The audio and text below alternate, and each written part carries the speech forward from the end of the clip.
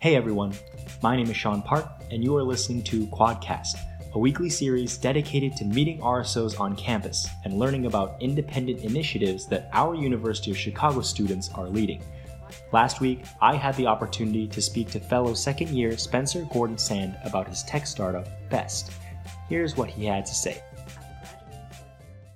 So, Spencer, I guess we can start off by telling a little bit about yourself and what your company is. Yeah, so a little just background on myself. I had a bit of an unconventional path to the University of Chicago because I took some time off before attending to work full-time at a startup in New York doing business development. I also was at the same time training full-time and fencing internationally for the U.S. team. Then I went to the University of Chicago. I've been studying economics as a major, creative writing as a minor. Starting in the summer between my first year and second year, I started my own company, Best. And what we're doing is we're creating a platform for people to bet with their friends, wagering social media incentives instead of money.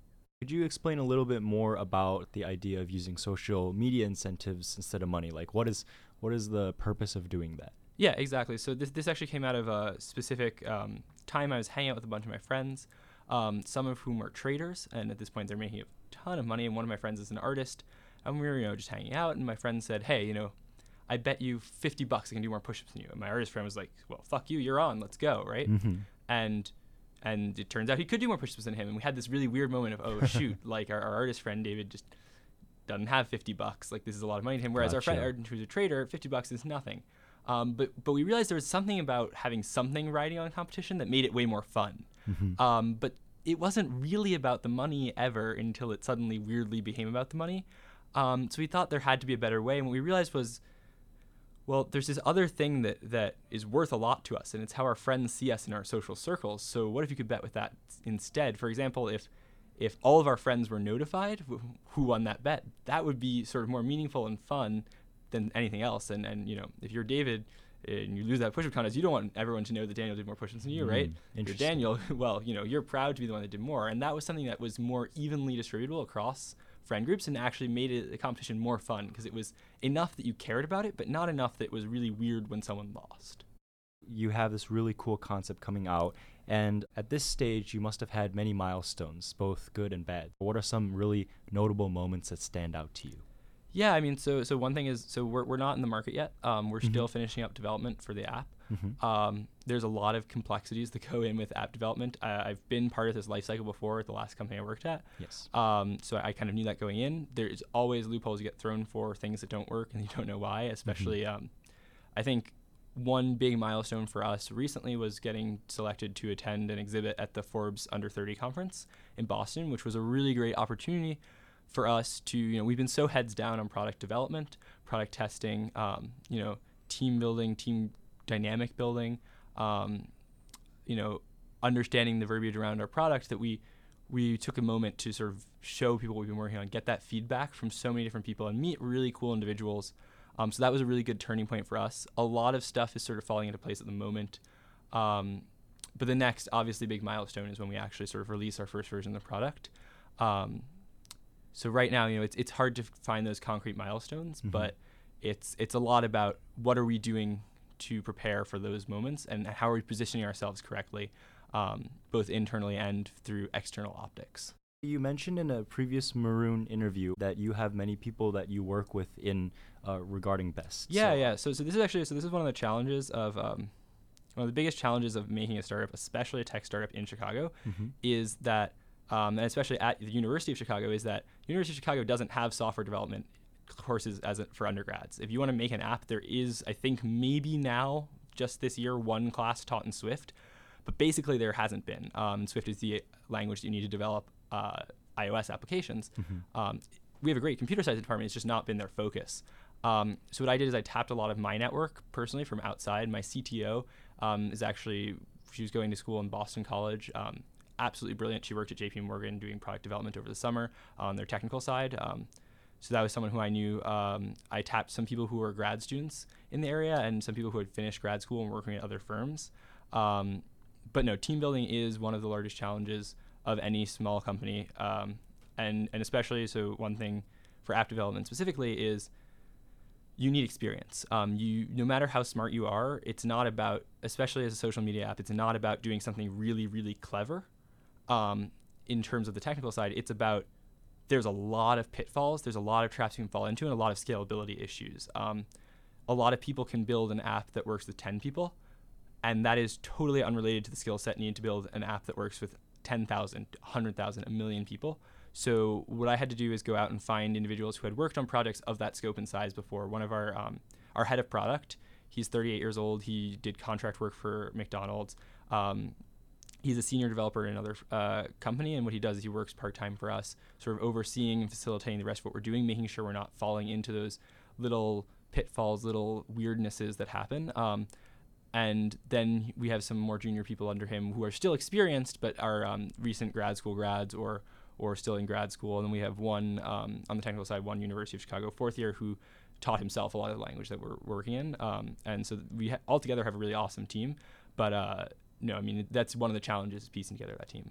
I really loved how you emphasized the aspect of fun in everything that you're really doing in the company's vision. So I was wondering if you had a fun memory, like a specific memory from a time of maybe the company's formation, maybe during the Forbes 30/30 Summit. Yeah, so one thing that I really, really like, and I think is really important, and we spend a lot of time on, is team dynamic. So we were at the Under 30 conference. I was with my co-founder, and we were wearing these shirts that just said "Be the fucking best" on them, which was a little out there, a little different. They were these bright blue shirts, and we got there the first day. We weren't really sure what to expect, and we were the youngest company there. There were only 50 companies out of the 3,000 applied, only 50 got in, and we were at this booth, and we're setting up our booth, and everyone else comes in a suit and tie. We're like, oh my god, we're in these absolutely absurd shirts. We're like, but the thing was, as the conference progressed, everyone would come hang out with everyone. We were just having a good time. We were enjoying ourselves.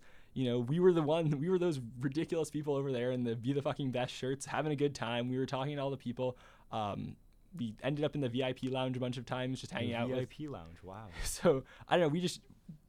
A big thing is, and it's not just about what you're building; it's about how you're building it. And the reason that this is so important is not just because it's fun, but because when you work really hard. The only way to work really hard is when you really enjoy what you're doing, really enjoy who you're doing it with, and really believe in what you're doing. And I think that's the reason we're able to enjoy that, to have this sort of ridiculous atmosphere about us, is because we know at the end of the day, we're putting in the fucking work, we're backing it up, and we get to enjoy ourselves because we're that confident that we don't think we need to be in a suit at that conference. We're kind of in the home stretch, right? So I'm personally, as a podcast listener, I'm a huge fan of the podcast How I Built This. And in the podcast, the host, Guy Raz, he always asks, with regards to your startup, with regards to what you're doing, how much of it was based off of that hard work, and how much did luck have an impact on like your company's growth? Yeah, I mean, so there obviously luck is so involved in everything. But I think a mistake is to say that it's a dichotomy between hard work and luck. I used to play a lot of games, like nerdy trading card games. And one thing that's really important in like understanding games is maximizing outcomes and increasing probability. Are we going to be a unicorn, a billion-dollar company, multi-billion-dollar company? I believe we can. I believe there's a probability that we can do that. That's why I'm working on this. I'm not going to say 100% certain that that's going to happen. If I said that, I would be an idiot.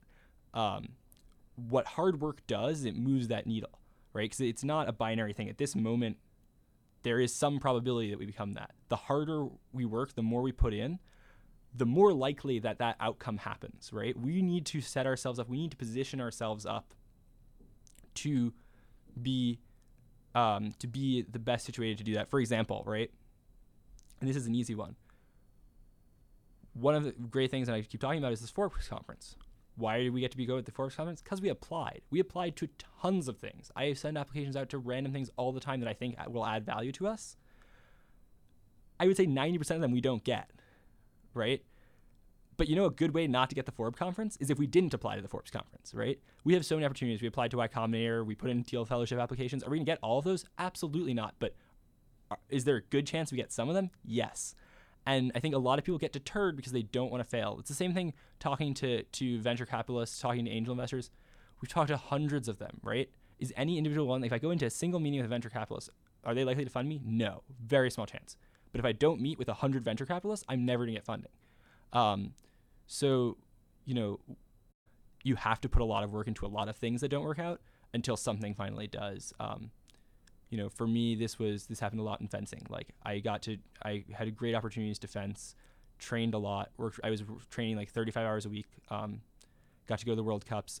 I got my ass kicked at the World Cups.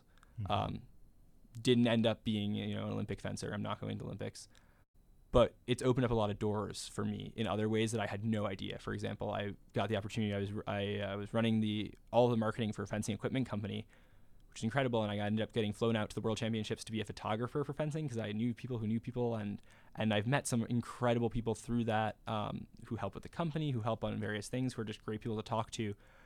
And the only reason I met those people was because I was there putting in work, and they wanted to work with me, even if I wasn't that good. And the reason I'm saying this story is because if I had gone in with the mindset of I need to make the Olympics, then you could argue that all that hard work that I put in, hours and hours and hours every week, time, resources were wasted. But I just don't believe that. Even if I failed to meet that goal, guess what? Putting in hard work attracts other hardworking people because they want to talk to you, hang out with you, and those are the people who you want to surround yourself with, and that's worth more than anything else, any other type of success in the world.